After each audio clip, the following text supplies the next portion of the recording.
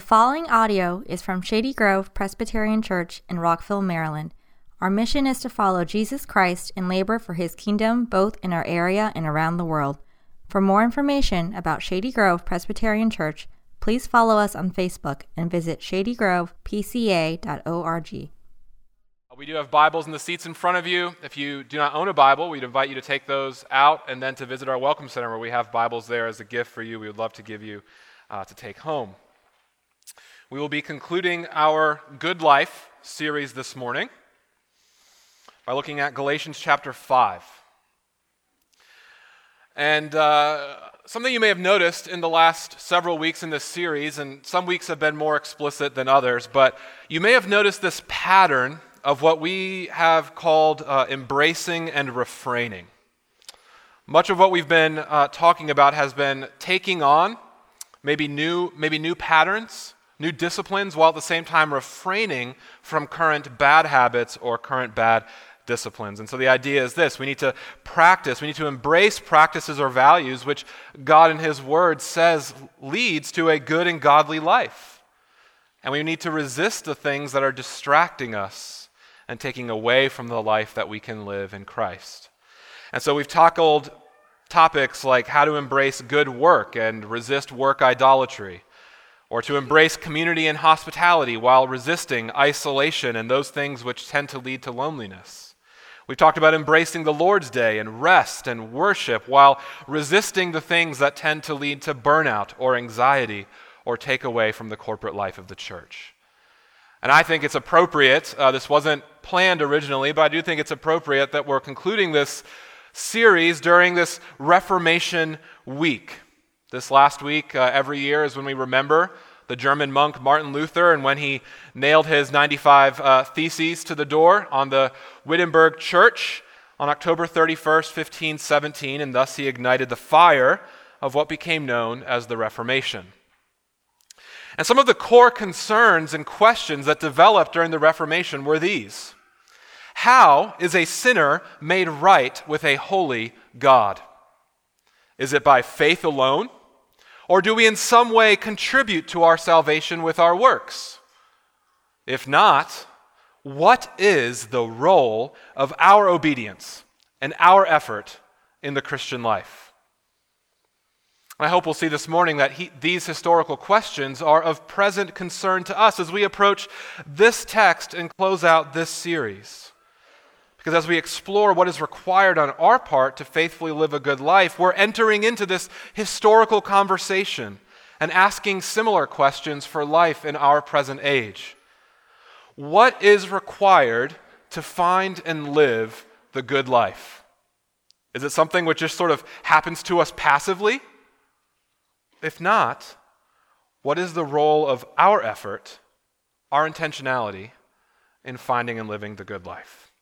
And so those are the questions that I want us to bring to this text as we turn to Galatians chapter 5, beginning in verse 16. Please give this your careful attention as it is God's word. But I say, walk by the Spirit, and you will not gratify the desires of the flesh. For the desires of the flesh are against the Spirit, and the desires of the Spirit are against the flesh. For these are opposed to each other to keep you from doing the things you want to do. But if you are led by the Spirit, you are not under the law. Now the works of the flesh are evident: sexual immorality, impurity, sensuality, idolatry, sorcery, enmity, strife, jealousy, fits of anger, rivalries, dissensions, divisions, envy, drunkenness, orgies, and things like these. I warn you, as I warned you before, that those who do such things will not inherit the kingdom of God. But the fruit of the Spirit is love, joy, peace, patience, kindness, goodness, faithfulness, gentleness, self-control. Against such things there is no law. And those who belong to Christ Jesus have crucified the flesh with its passions and desires. If we live by the Spirit, let us also keep in step with the Spirit. Let us not become conceited, provoking one another, envying one another. Let's pray. Father, give us a mind and a heart to sit under your word this morning, that by your Spirit we might be conformed more into Christ's likeness. humble us this morning and do a work in our hearts, we ask in Jesus' name. Amen. So, bringing this series to a close, I want to summarize with this big idea. The good life is a life of faith and intentionality. To live the good life, we must be intentional about walking in the Spirit, which produces what the Bible calls spiritual fruit. Our sin distracts us from living this good and godly life. Bearing fruit is evidence that we have found the good life. So we're going to begin by looking at verses 16 and 18, as well as 24 through 26. And I just want you to observe, right here at the beginning, the active language in this passage. Walking by the Spirit, opposing the flesh, crucifying the flesh, keeping in step by the Spirit. Does any of that sound like passive language to you? Does that sound like something that just happens to us? No. And so that brings up important theological questions for us, doesn't it? Is this good life one of faith?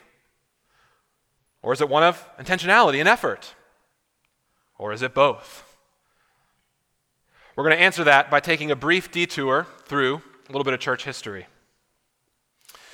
Luther's protest of the Roman Catholic Church, which kind of came to its climax in 1517, it started over this issue of selling pardons for sin. The Catholic Church was trying to raise money to build the Sistine Chapel. And so to do that, they came up with this clever clearance sale, a fire sale, if you would, where you could buy pardon from the Pope with enough coin in your pocket. And while this may have been the presenting issue at the time, the core issue which began to develop with the emerging Protestant church and the Roman Catholic Church was how a sinner could be made right with God. And so as Luther studied and taught on the New Testament books of Romans and Galatians in particular, the Spirit of God breathed new life into him and gave him an understanding of this simple, unchanged message of the gospel. Sinners are made right with God, not through any work or merit that we achieve, but only by receiving the gracious gift of righteousness which Christ has won for us. When we acknowledge our great sin and need and trust that Christ has won victory over sin and death for us, we receive the righteousness of God. And so Romans 1:17 says, "The righteous live by faith." Now, I think it's important for us as we're talking about what Luther did in the work of the Reformation, I think it's important for us to remember that and not to speak as if Luther was discovering the gospel message for the first time, as if it had never existed before. I think sometimes we like to talk as if like Paul wrote the New Testament, died, and then it got lost for 1,600 years until Martin Luther came along. That's not what happened. But what did happen is that over time, the Roman Catholic Church began to obscure the true beauty of the gospel by adding sacraments and works and tradition into the gospel message. And so what the gospel became was Jesus plus all of these other things means that you can be right with God. And Martin Luther came and reminded us of the message of the Bible, of the message of the church fathers, of the message of the early church, and championed this wonderful message that it's Jesus plus nothing brings us salvation. Maybe you can remember if you lived in D.C. more than for 5 years or so, you probably remember when the Washington Monument had all the scaffolding that was around it, right? You remember that? And the repairs that they were trying to do on the monument sort of obscured the beauty of what the monument really was for several years. Well, when Luther comes along and he champions this message, this biblical message, the gospel of Jesus, he reminded the church, he sounded the alarms that the Roman church had bought into this subtle lie that they had needed to contribute in some way to merit or earn our salvation, obscuring the true beauty of the gospel. And so Luther comes along and he knocks down the scaffolding. and he reminds us of the true beauty of our Savior and what he has accomplished. And so Luther's work led to these 5 pillars of Reformation belief, which have become known as the 5 solas. These solas include solus Christus and sola gratia and sola fide, Christ alone, grace alone, faith alone. And taken together, they mean that the only mediator and Savior for mankind is the Lord Jesus Christ. And because of what he accomplished for us in his death and resurrection, we can be justified, which means we can be declared to be in the right with God as a gift of God's grace simply by putting our faith in Christ.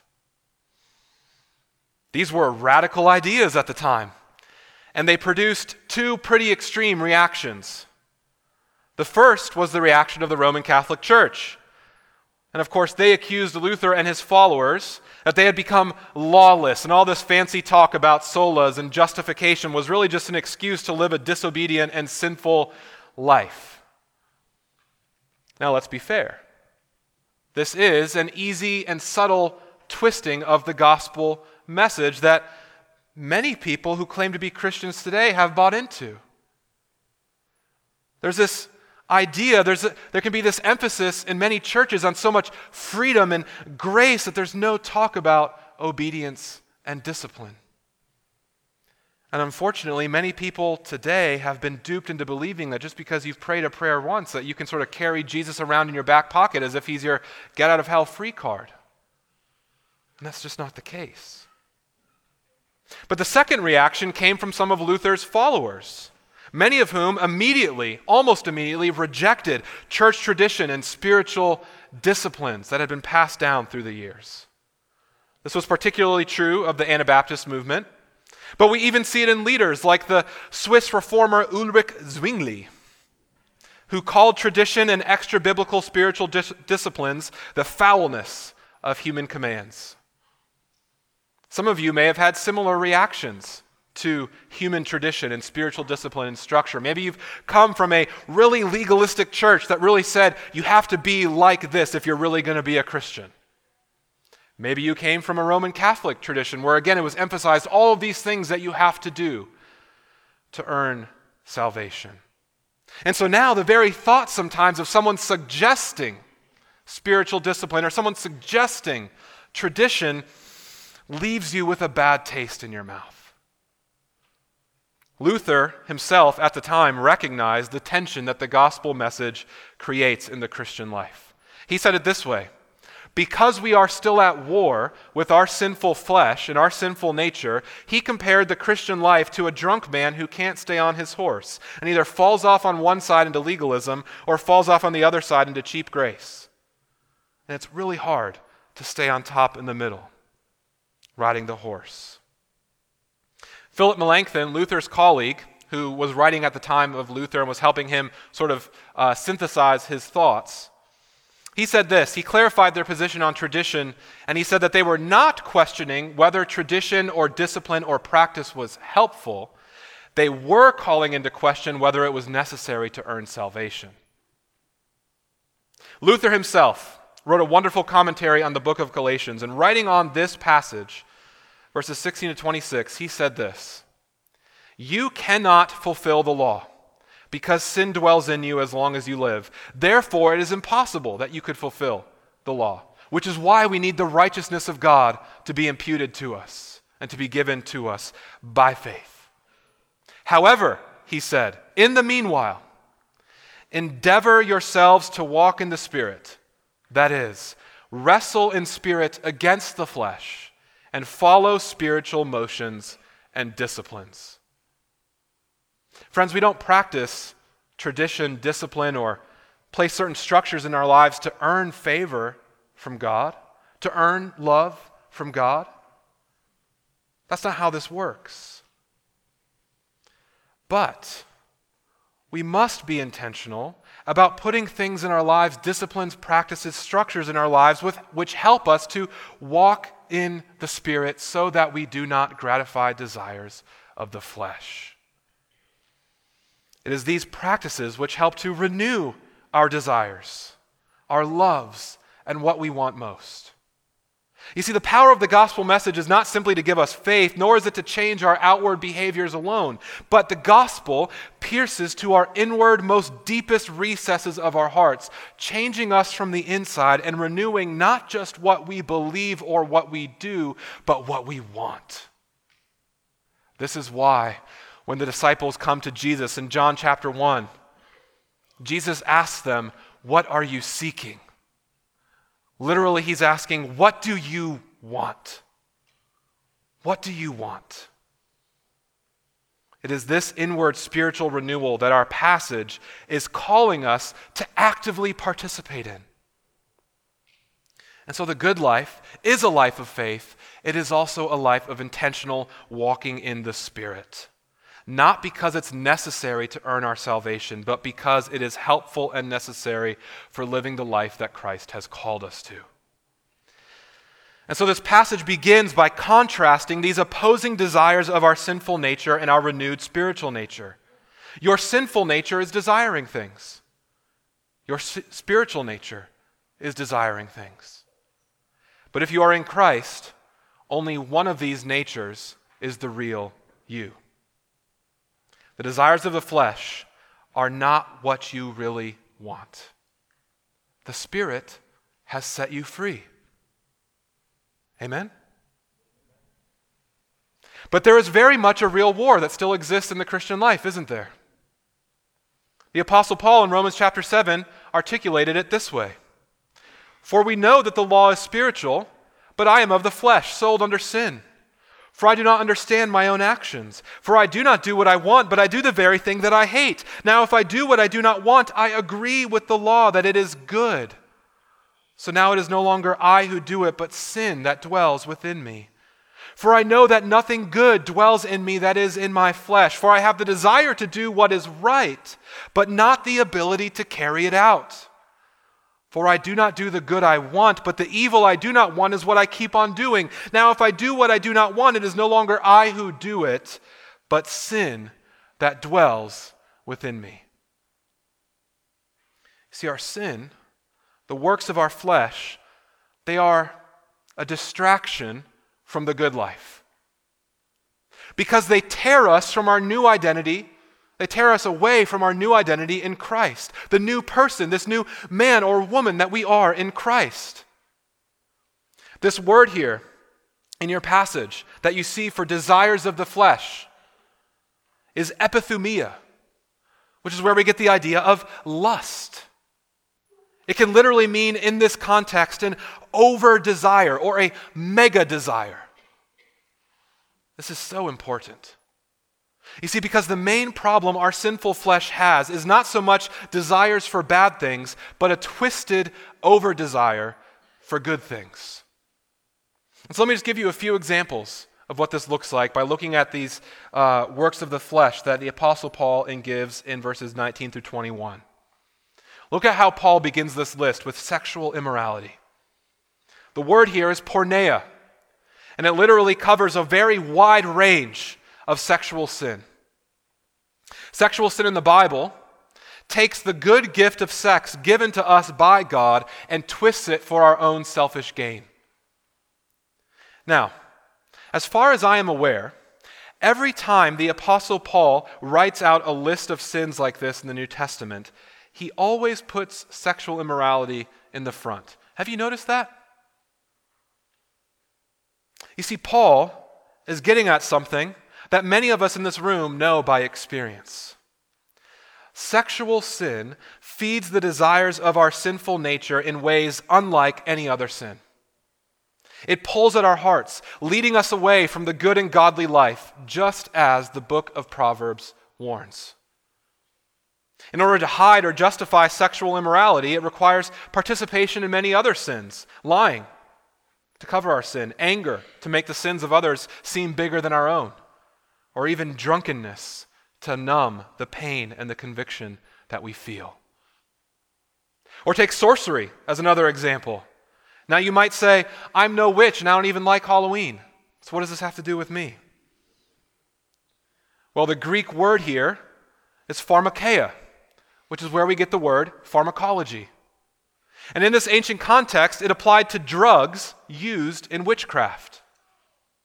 And so in our context, pharmakeia and things like these would include the use and abuse of all kinds of drugs, such as performance enhancers or painkillers, both of which numb the soul and destroy lives. We use drugs because we have an over-desire to manufacture feelings or comfort that only God should provide.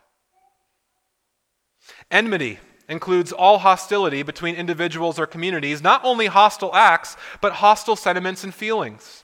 Taken together with strife, jealousy, anger, rivalry, dissension, division, and envy, and we have the recipe for 21st century social and political discourse. And it's so easy for us to get caught up in it, isn't it? At their root, many of these works of the flesh are driven by an over-desire to be in the right, or to be seen as right or as important. Even the way God-fearing Christians tend to relate to each other today often fits the description of these works of the flesh rather than the fruit of the Spirit, which come below. Now, you may know the name John Calvin, the French reformer who did most of his work from the city of Geneva. He is well known for his theological work and even has a subset of theology named after him, appropriately titled Calvinism. But I wonder how many of you know about his struggles with works of the flesh, like anger, dissension, division, and envy.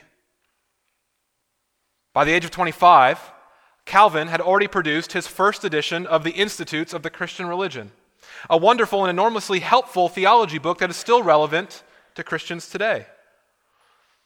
But it's also clear that by the age of 25, Calvin had a very high estimation of himself, and he looked down with enmity on other leaders in the church. We have letters written between Calvin and some of his mentors, and his mentors were rebuking him for his rancid language toward others and his arrogance about his intellect. Calvin's epithumia was his own importance. A few years later, together with another man named William Farel, Calvin battled against a church council in Bern, Switzerland, over minor issues of very little importance. He even flew off the handle and he called the council in Bern the Council of the Devil. A few days later, trying to make a defense for himself, Calvin lied about the conflict and said that it never happened. His reputation was destroyed. And soon after, at a council in Zurich, Calvin learned that he was widely regarded by other Reformation leaders as the problem in Switzerland and not its solution. His pride and his ego were crushed. He realized that by his temper and his envy and his rivalry, he had produced dissension and division in the church. And so for 3.5 years, he took a much less active role in the church and doubted that he would ever return to church service again. And yet he did, as a humbled and wise peacemaker rather than a peace destroyer. And it was only because of this long and painful process of his sinful nature being put to death that he became the historic leader which we can celebrate today, who left us with gems like this. Mercy has swallowed up all misery, and goodness all misfortune.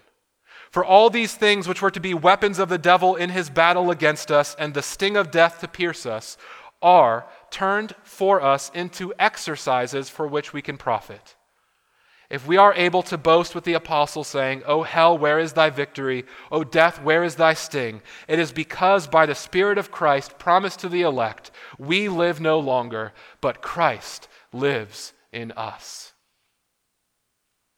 Here's the bad news. Our sin, our works of the flesh, they are not just a distraction from the good life.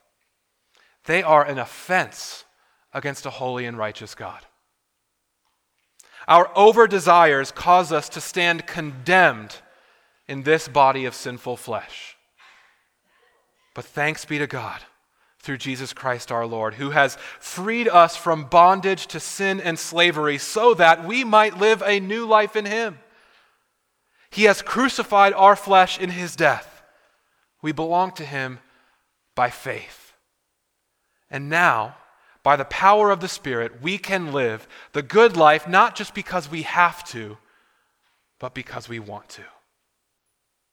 And the result is that we will begin to live a life that bears much fruit.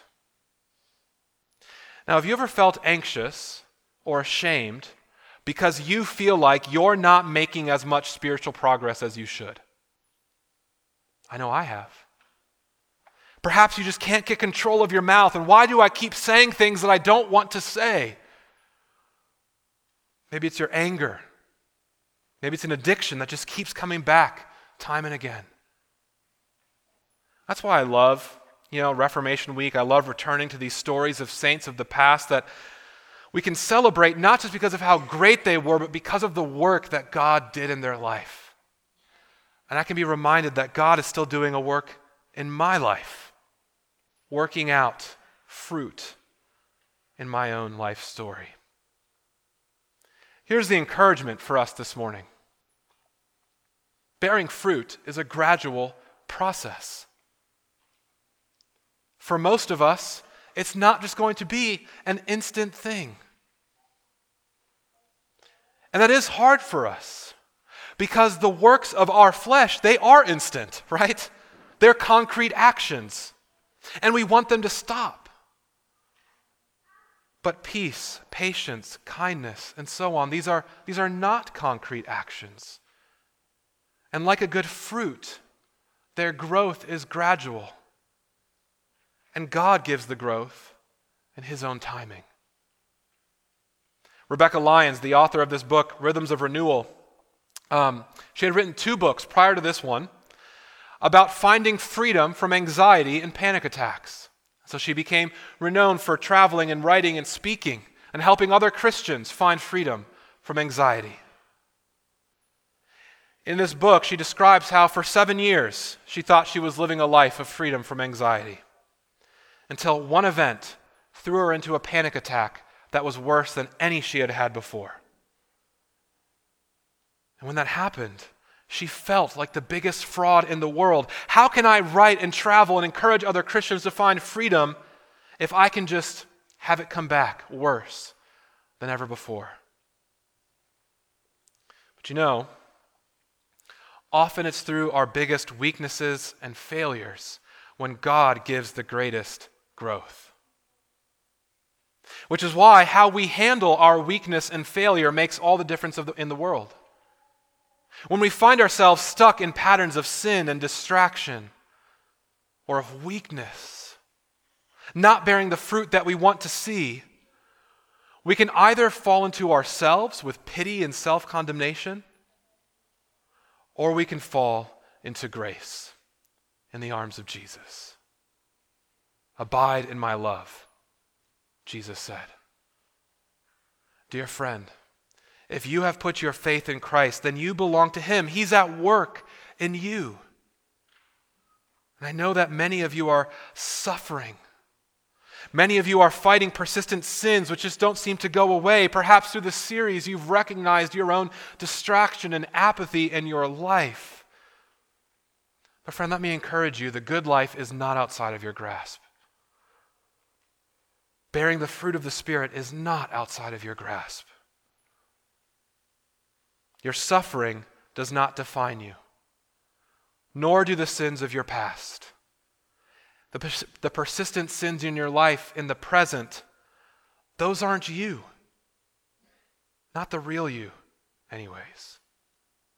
So friends, I want to call you this morning to abide in Christ, to trust in him, and to fall into his grace this morning. I have one final Reformation Day story for you. And this one is my favorite. It is the story of Lady Jane Grey, the grandniece of King Henry VIII. You might remember from your high school history that King Henry VIII was a devout Catholic king and even a theologian who at one point had refuted Luther in his own theological book. But Henry had an epithumia. He loved the Catholic Church, but he had a desire for a male heir, which he loved even more. And so his first wife, Catherine, was not bearing him a male heir. He had 6 children with Catherine, only one of which survived. Her name was Mary. The Catholic Church, as far as Henry knew, was unwilling to provide an annulment for him so that he could go and find a new wife. And so Henry, he changed teams to the Protestant Church, where Thomas Cranmer, the Reformation leader in England, was reluctantly willing to help Henry if it meant weakening the ties of the Catholic Church in England. Fast forward a few years, and Henry ended up having 7 wives and 6 annulments and only 1 male heir. Do you see how an epithumia can leave a path of great destruction, even though it begins with just maybe a distraction? When Henry died, his only male heir was Edward, a sickly child, 9 years in age. Edward died just a few years after being on the throne, and so this is where our story of Lady Jane Grey really takes off. Henry's first daughter, Mary, was Catholic to the bone and was the next heir in line to the throne. Her rule, the Reformation leaders knew, would dismantle all that the Reformation movement had accomplished in England. And so the members of the Protestant church in England had a plan. They would try to make Lady Jane Grey, the grandniece, queen instead. She was 16 years in age, and despite being so young, she had lived a good and disciplined life. She was committed to the cause of the Reformation. She was highly educated. She knew the original biblical languages and often corresponded with other leading Reformation figures. She was on the throne for 9 days until Mary had her arrested. Mary tried to offer Lady Jane a deal. If Jane would only partake of the Catholic Mass, she would be set free. But Lady Jane declined. At her trial, Mary's bishop was trying to trick Jane into affirming that her salvation came not just by faith, but also through her human works. But Jane spotted the trick, and she said this: "I deny that, and I affirm that only faith saves. It is meet, it is good, it is right for a Christian to do good works, in token that he follows the steps of his Master Christ. Yet may we not say that we profit to our salvation. For when we have done all, we are unprofitable servants, and faith only in Christ's blood saves us." A few days after her 17th birthday, Lady Jane was executed. Her last words were, "I here die a true Christian woman, and I trust to be saved by the blood of Christ and by none other means." Lady Jane, despite having been thrust into a political scheme which she did not choose, she bore much fruit. She is a shadow of Christ who, resisting all opportunity and temptation to save his own life, was crucified in his flesh so that we might find new life, a good life in him. A good life, a beautiful life, filled with the fruit of the Spirit, which are the markers of this good life that he promises to us. And so, church, as we go from here, let us keep in step with the Spirit, for we belong to Christ. Let's pray. Father, we pray that this meditation over these last couple months on the good life would sink down deep into our hearts, and that we would remember that you have called us to a life of intentionality, that by faith you have given us the power to be set free from sin and to now follow you wherever you may lead. Lord, we pray that you would lead us into the good and abundant life of joy, of peace, of patience and kindness, of love, bearing much fruit as we love you and we love one another. Help us, Lord, to keep in step with your Spirit, we pray. In Christ's name, amen.